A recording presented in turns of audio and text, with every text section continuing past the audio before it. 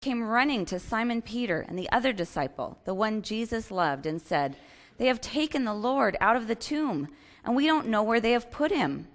So Peter and the other disciple started for the tomb. Both were running, but the other disciple outran Peter and reached the tomb first. He bent over and looked in at the strips of linen lying there, but did not go in. Then Simon Peter, who was behind him, arrived and went into the tomb.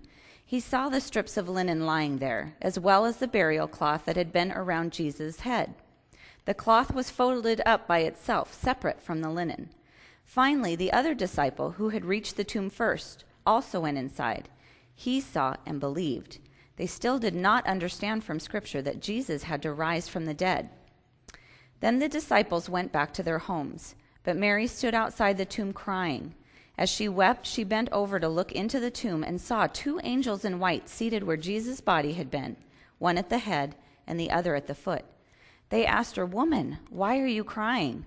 "They have taken my Lord away," she said, "and I don't know where they have put him." At this, she turned around and saw Jesus standing there, but she did not realize that it was Jesus. "Woman," he said, "why are you crying? Who is it you are looking for?" Thinking he was the gardener, she said, "Sir, if you have carried him away, tell me where you have put him, and I will get him." Jesus said to her, "Mary." She turned toward him and cried out in Aramaic, "Rabboni," which means teacher. Jesus said, "Do not hold on to me, for I have not yet returned to the Father. Go instead to my brothers and tell them, I am returning to my Father and your Father, to my God and your God." Mary Magdalene went to the disciples with the news, "I have seen the Lord," and she told him that he had said these things to her. So ends the reading. You may be seated.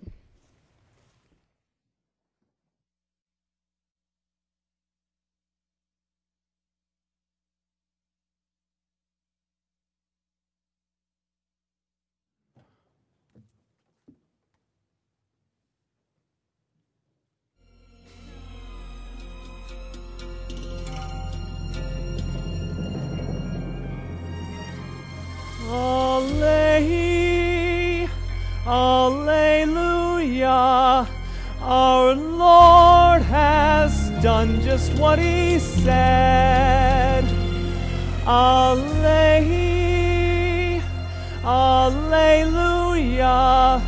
Jesus has risen from the dead.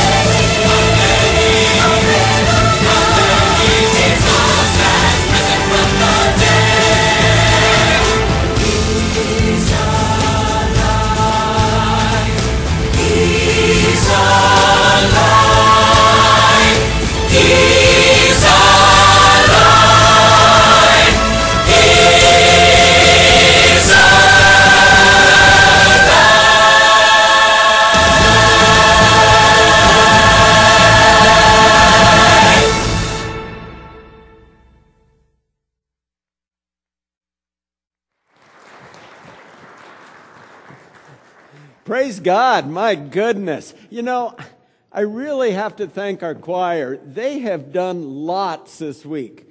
And some of you have no clue all that they've done.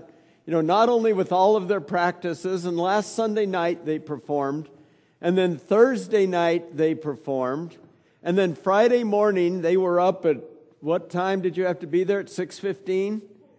So up at 4, but up and there at the church at 6:15 for the community prayer breakfast, and then they performed Friday night, and then they performed Saturday afternoon at 2, and then Saturday at 7, and then this morning, and they're going to sing this service and next service and the service after. You know, you're a bunch of slackers.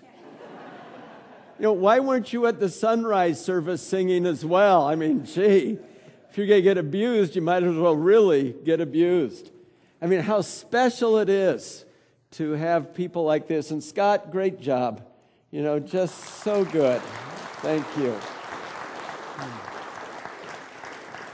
You know, Scott's going to be heading down, and Sarah, are you going as well? They're going to be heading to Colorado. Scott's mom has been ill for a couple of weeks now. And so he's going to go down to be with her. So keep the Volmers in your prayers, if you would. You know, this morning we're talking about the tomb. Well, why not? You know, it seems like the appropriate thing to do. As I was over at the sunrise service, my favorite spot is right there at the top of the ramp at the stadium over there, where the people all have to pass by. And I get to hand them bulletins and talk to them and hug them and do things like that. And one of the ladies of the church, came up and she says to me, "He is arisen." And the pastor behind me says, obviously she's not used to you being up this early. So, I was going to start out with "He is arisen," but I'm afraid that you would have said something like that. So I'm not saying anything like that to you. How appropriate as we come this morning that we have a cross that is empty. We have a tomb that is empty, and that tells us something special. It tells us that we don't just serve a Christ that is on a tomb or in a tomb, or a Christ that is on a cross. We could, I guess, we could put Jesus on the cross and wear him around our neck and say, "Oh yeah, we serve a crucified Christ." What good would that be? Why do you want to serve a crucified Christ? Guess what? All of you are going to be dead someday. All of you are going to be buried someday. One of the pastors who spoke over at the sunrise service, he made a statement I really liked, and why didn't I think of that? But he said that death is the great champion, because nobody had escaped death until Jesus came along. So we can worship a cross with Christ on it. We can worship a dead Christ, but what good is that? We could worship any of you and with the same results. We could worship a Christ who went from the cross to the tomb.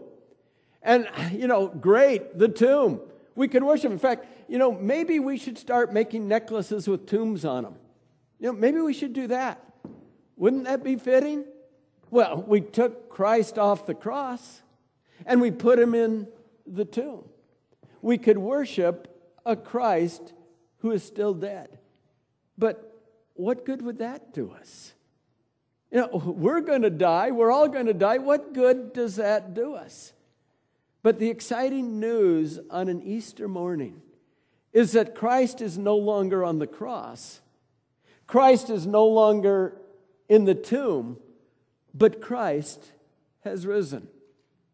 I got to share some of the foibles of last night. We got to the scene where they were going to bring Jesus in, carrying the cross.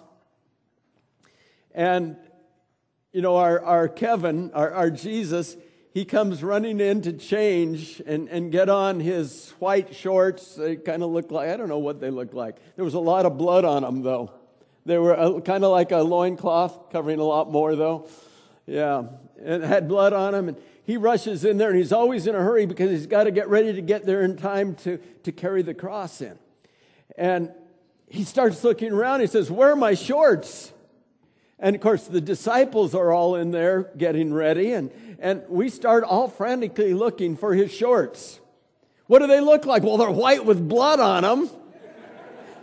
And so we're frantically looking. And then the soldiers get involved because they're out there too looking for these shorts. And we're all going around. And we pop our head and say to Scott, he doesn't have his shorts.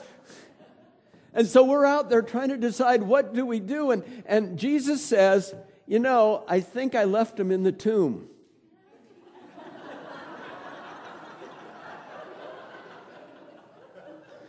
And so here it's dark, the choir's up here singing, and the tomb is closed, and we're thinking, how do we get Jesus' shorts out of the tomb? And I'm thinking, I could steal around in the dark, right over here, right behind the choir, but how do I get the stone moved? Finally, it got to the point where we had to do something because there would be no Jesus, and what would we do then? And so we finally said, just take the shorts you got on. Thank goodness they were kind of tan. Just get the shorts that you have on, get blood on them, and get in there. It worked. Did it work? It worked. We got Jesus on the cross. We got Jesus in the tomb with his regular shorts. And we got Jesus raised from the dead. Isn't it interesting how we get hung up on little details? Where's the shorts of Jesus? I have no clue. In fact, where is Jesus? He's not on the cross. He's not in the tomb. Jesus raised from the dead. We serve a risen Savior. If you stop and think about what happened that morning, you think about the ladies, Mary Magdalene in particular. And Mary Magdalene came, and they came together. They came to the tomb. And they came to help prepare the body. And they looked in, and there was no Jesus. What does Scripture say that they did? What does it say in God's Word that they did? Do you remember? They went and they told the disciples. Now think of this. Here is a broken woman. She's undergone a lot of things. She's had a lot of trauma in her life. She lived a life that was very much of ill repute. She was a broken woman, and yet when she saw that Jesus was not in the tomb, she didn't know where he was. In fact, it says that she thought that the soldiers had stolen him, that they'd taken him. And so she goes and tells the disciples, Jesus is not there. They have taken his body. So what do the disciples do? Two in particular that we hear about. Who are the two? Peter and John. John isn't actually mentioned there, except he is the beloved one, isn't he? So we have Mary Magdalene coming to the tomb, seeing nobody's there, going and telling the disciples. The two disciples we hear about go running to the tomb. Now, obviously, one was faster than the other. John was much faster than Peter. And John got to the tomb, and he got to this empty tomb, and he looked in, and he saw no Jesus. Peter then comes, he gets to the tomb, then Peter and John both enter in to the tomb, and there's still no Jesus. Now think about this for a moment. We have John, the beloved one, John who comes to the tomb, peeks in, and eventually he goes in with Peter, and what does he say? He says that he believes. He believes. He is the beloved one, and the beloved one believes. Do you remember about John? That John was the one that as Jesus was being tried, that he was in the court there with Jesus? Do you remember about John that as John was there and as Jesus was being crucified, he was there watching this crucifixion? Do you remember about John that Jesus pointed down to him and talked to him about taking care of his mother? Do you remember this one? The beloved one that loved Jesus so much, that gave of himself to Jesus so much. And he enters in and he sees and he believes. Now remember this about him, because I want to come back to us with this idea. But then there was Peter. Now Peter was Peter. I mean, he was really pretty skeptical about this kind of thing. Scripture tells us that he doesn't understand what went on. In Luke, in this passage that talks about this whole scene, it says that he left there not knowing exactly what was going on. He's the skeptical one. He's the different one. I think he probably had ADD. You think maybe? Because he was all over the place doing things. And you had to imagine that when the women came and said that Jesus was no longer in the tomb, and they start running there, Peter must be thinking, I don't know if I want to go there or not. I mean, I really want to go there to see what happened to Jesus. I'm really concerned about Jesus. But let's see, the last time I saw Jesus, I wasn't in my best form.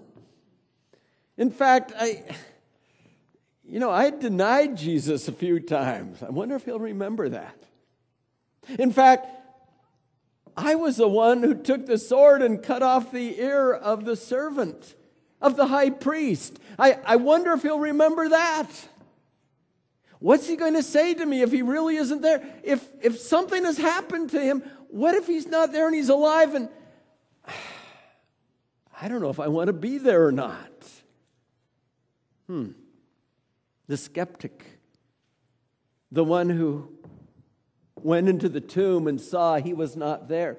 And unlike John, it does not say that Peter believed. In fact, what did Peter do then? The scripture says that Peter then went home. Way to go, Peter. The guy who walks on water, the one who denied him 3 times. The one who the church is going to be built upon him, the rock, cuts off an ear of a servant. Who is this Peter anyway? I'm not sure Peter knew who Peter was, because Peter was different. The skeptic goes home. If he would have just waited, he may have gotten some answers. And then we read, not only had Mary come at the very beginning and gone to tell the disciples that Jesus wasn't there, but Mary comes back. And Mary waits there, and what happens to Mary? What does she see there? She sees an angel. And the angel talks about what happened. And then, who does she see? She sees Jesus, doesn't she? And Jesus explains about what goes on, and she believes. This Mary, this one who has had a difficult time, this one who's lived a life that is not a good life, and Jesus comes and appears to her. So what does Mary do then? What does it say in Scripture? She goes back to the disciples and tells the disciples, not only is his body gone, but his body has raised. That Jesus no longer is dead. That nobody stole him. Jesus rose from the dead. Leave it to the broken one to have the greatest victory. Have you been broken in your life? Have you been to wit's end in your life? Have you been to the place where you just can't see up from down because you're so far down? Broken. Mary was there. Mary was the broken one. And yet when she sees Jesus, she has to go and tell. So, what about us? This morning as we come to the tomb, and you know what's really exciting for me and some of the people here this morning is that in about 3 weeks, there's going to be 35 of us standing at the tomb. 35 of us who are going to be going and looking into the tomb. And you know what we're going to find? Nothing. Because he's risen. And we're going to go in and we're going to look. And we're going to look some more. And we're going to look some more. And there's going to be nothing. And there's going to be hundreds of people that day who are going to enter into that tomb. And you know what they're going to find? Nothing. Because Jesus rose from the dead. Jesus was crucified. He was buried, but he didn't stay crucified. And he didn't stay buried, but he rose from the dead. My friends, each of us has our chance to go to that tomb, to see what is there. There will be no question that the tomb is empty. No question at all. Jesus you will not find in the tomb. But the question that will be there is, what do you do with what you have not seen there? What do you do with that Jesus? What do you do with that empty tomb? Are you going to be like John, who believed? You know, he didn't have to go and look. He didn't have to touch the sides of Jesus. You remember, who was it? The doubter? Thomas, who had to feel the pierced side, the wounds of the hand. He didn't have to do that. In fact, do you remember, I think it's verse 29 in chapter 20, which was read there. Verse 29, it talks about Thomas's reaction. And what Jesus says to him, something like, you know, blessed are those who believe, who have seen, but more so those who have not seen and still believe. You see, John didn't need to have all of that evidence. John had the faith in him that he could look and say, he's risen. I believe. I believe in him. I believe that he is who he says he was. I believe that he is the Savior. You know, some of you are that way. Some of you have faith that just exudes from your very being. Bless you for that. I wish I was like that. I wish I could just say, Jesus, I believe just because I believe. Because your word says that I believe it. You know, when I was working on my faith, trying to figure out whether this Jesus stuff was all true or not, and I really questioned. I mean, it was like, okay, how do I prove this? And, you know, it kept coming back to me. The hundreds and thousands and millions of people that would stand up and say, Jesus is the Lord. He is the Christ. I have experienced him, and I know that he is the risen Savior. And in those college days, as I was looking at that and trying to figure this out, and in the high school days, as I was trying to do the same things, it was, okay, how do I know that? Prove yourself to me, Lord. Show me that you really are God. And I kept looking and seeing all of these people. And finally I said to myself, you know, I really haven't found what you folks have found. But because you have found it, and because so many of you are there and you know this risen Savior, I too will believe. And because of that, I turned my life over to Christ. You know, some of you don't need all of that. Some of you have the experience of John, the beloved, the one who looked and said, hey, I believe. But then again, some of you are not like John. Some of you are more like Peter, that you're all over the place, that you have no clue what's going on, that you really want to be there and be in the middle of things and be the star of the things, and yet you have no clue. Anybody relate to that today? Some of you out here have no clue what's going on. Some of you doubt. If Peter just would have waited, he would have seen and he would have believed. But Peter went home. The guy's dead. Oh, I don't remember what he said he was going to do before. All I know is he's not there, but where is he? The Bible says that they didn't understand. John didn't need to understand. He believed. Peter went home and he doubted. Do you remember that passage that talks about when the disciples were together and they were praying? You remember that? And where the women come to the door and they knock. Do you remember what happened in that passage? Do you remember the wording?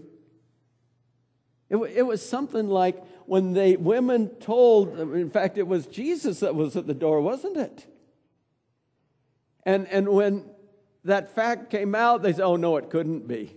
You remember that? I got to look up that passage because that's a good one. They didn't believe. They didn't understand. Are you like a Peter? That you don't put the time in to really understand what's going on? That you really don't open your heart to say, okay, I can understand now. Some of you are like a Peter. Some of you are like a Mary, that your life has been broken. And you might even be here this morning and you might be saying to yourself, I'm not good enough to come to God. I'm not good enough to be even in the presence of Jesus. And the answer is, you're right, you're not. The good news is, or maybe the bad news, is none of us are. No matter how good you are, you're not good enough. And yet look what happened to Mary Magdalene. Jesus received her. Jesus took care of her. Jesus healed her. Jesus gave her new hope. Jesus gave her new direction. If he can do that for Mary Magdalene, he can do that for each and every one of us. The beloved who believed, Peter the skeptic who was all over the place, Mary Magdalene who was broken. They have one thing in common there, and that thing is they came to the tomb and they didn't find Jesus. My friends, I don't care how you come to the tomb. Just come to the tomb. I don't care about that. Just come to the tomb. Last night in the middle of the night, preachers are really weird. And you get a service like a Sunday morning service and an Easter service, and you go to bed thinking about what you're going to say, and all of a sudden you get these strange thoughts. And Mary, you told me something. This may not fit at all, because I can't quite remember what you had said, but we'll see if it fits. If it doesn't, just forget everything I've said, okay? If it fits, and this is going to be perfect.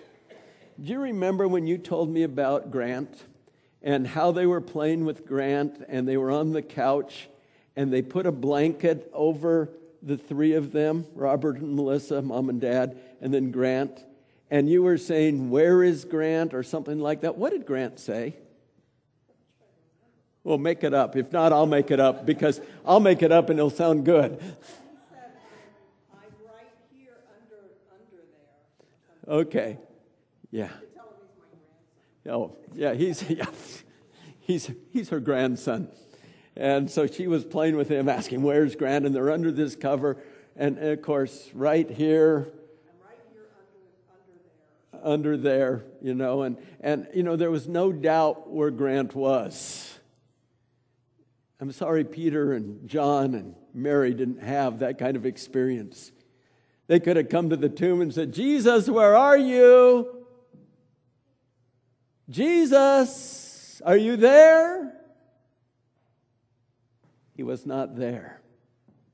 He had risen. And we serve a risen Savior. My question to you this morning is, do you come to the open tomb?